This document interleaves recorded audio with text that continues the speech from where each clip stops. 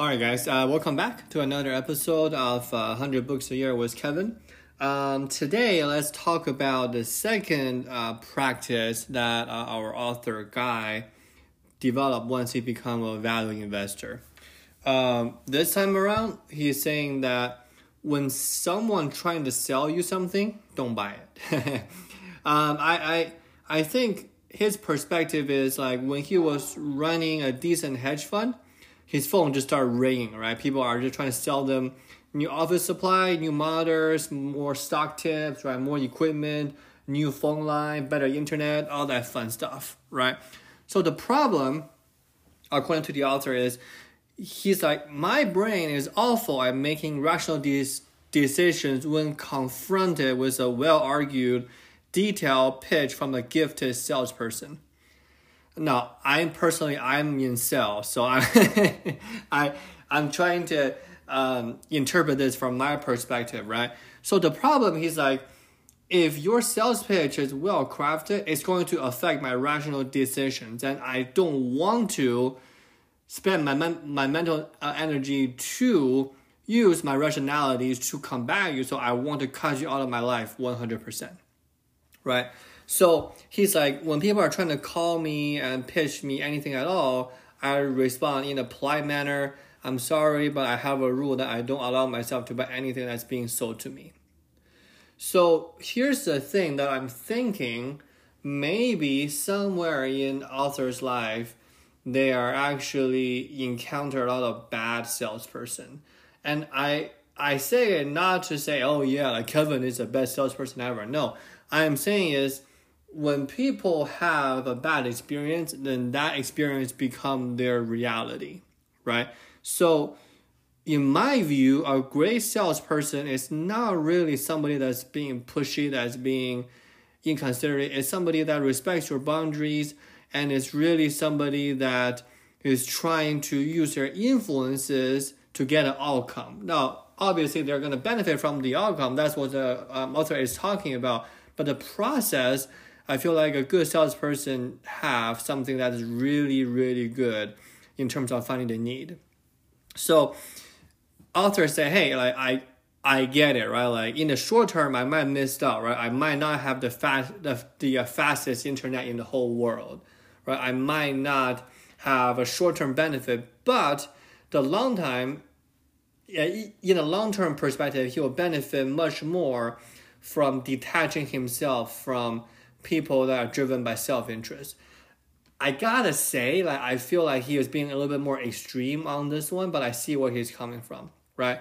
Like another kind of a example that he's using is IPO, right? Initial public offering. Author said that he kind of get this idea from Buffett.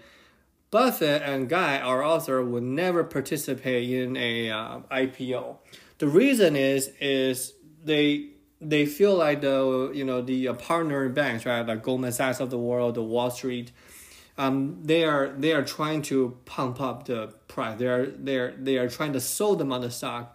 If they haven't done research, they're not going to buy it. So when a company is going public, it has all the mind wrappings of like the sales power of like Wall Street's behind it. Sure, like someone might benefit from what we call the double and the triple, meaning that let's say a stock is going public, right? They are have a Wall Street estimate of let's say $10 per stock, right? And then on the first day they did $20, right? That's a double, or $30, that's triple, right? But he also argues that the provenance of such expectations, of such influences is actually toxic, right? So the rule here is if the seller has self-interest in me buying, then I'm not buying, right? So I guess he will do 100% of the research himself, and then if he misses out on a great product, then so be it, right? He can live with that outcome. I think this is actually, right, call him extreme. I do see his way of thinking in this particular sense is that I want no influences at all, right? as a salesperson, I do think that he was being a little bit more extreme, but I do see his value of 100% being in control of his own thinking. Anything that's being sold to him, he's not gonna buy, right?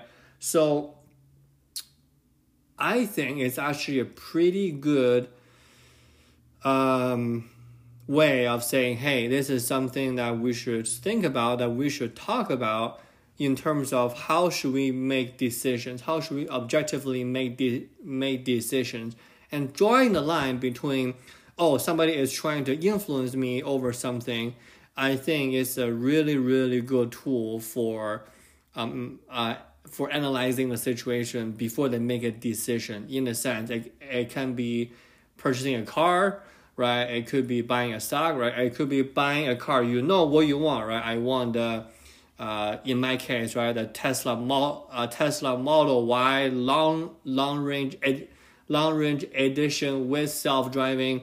I don't care about the color. I don't care about any of those things. Just give me a white Tesla, but I want those things, right?